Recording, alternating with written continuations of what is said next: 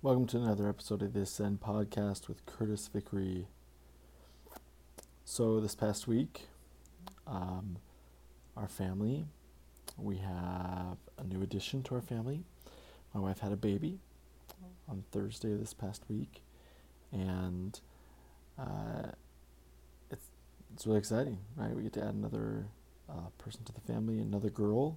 So we've got 5 girls now, and both mom and the baby are doing well. But like a lot of times when you have kind of a larger event like that happen in life, it gets you to reflect. You hear me talk about reflection a lot. I think it's really important to do. But it kind of brings up, there's just so many adjustments and changes and things that happen when you bring a new child into a family, or when someone leaves your family, either intentionally or unexpectedly.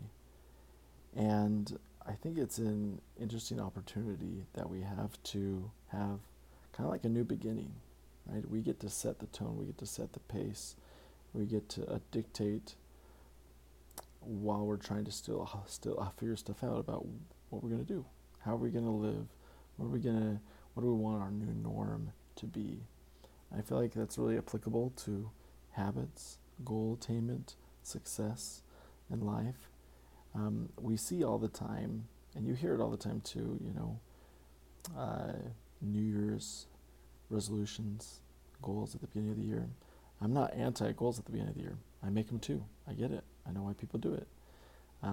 But at the same time, we want to be able to make sure that we are evaluating and adjusting. And I've fallen into the trap of, well, I know I need to restart, I know I need to adjust, but I'm going to wait until X date when it's going to be more convenient, or Sunday because it's the start of the week, or Monday because it's the start of the work week, or whatever it may be. And I think, again, for at least my experience having a baby, we don't have babies all on the same day. It's not just like a day when everybody has a baby, right? They come every day of the week, any time of the year. And when that happens, we have an opportunity. And we can create those opportunities within ourselves to refresh and not have to wait and wait and wait and continue to procrastinate those experiences. So keep that in mind, and hopefully you can maybe see or realize that there's an opportunity for you yourself to have a new beginning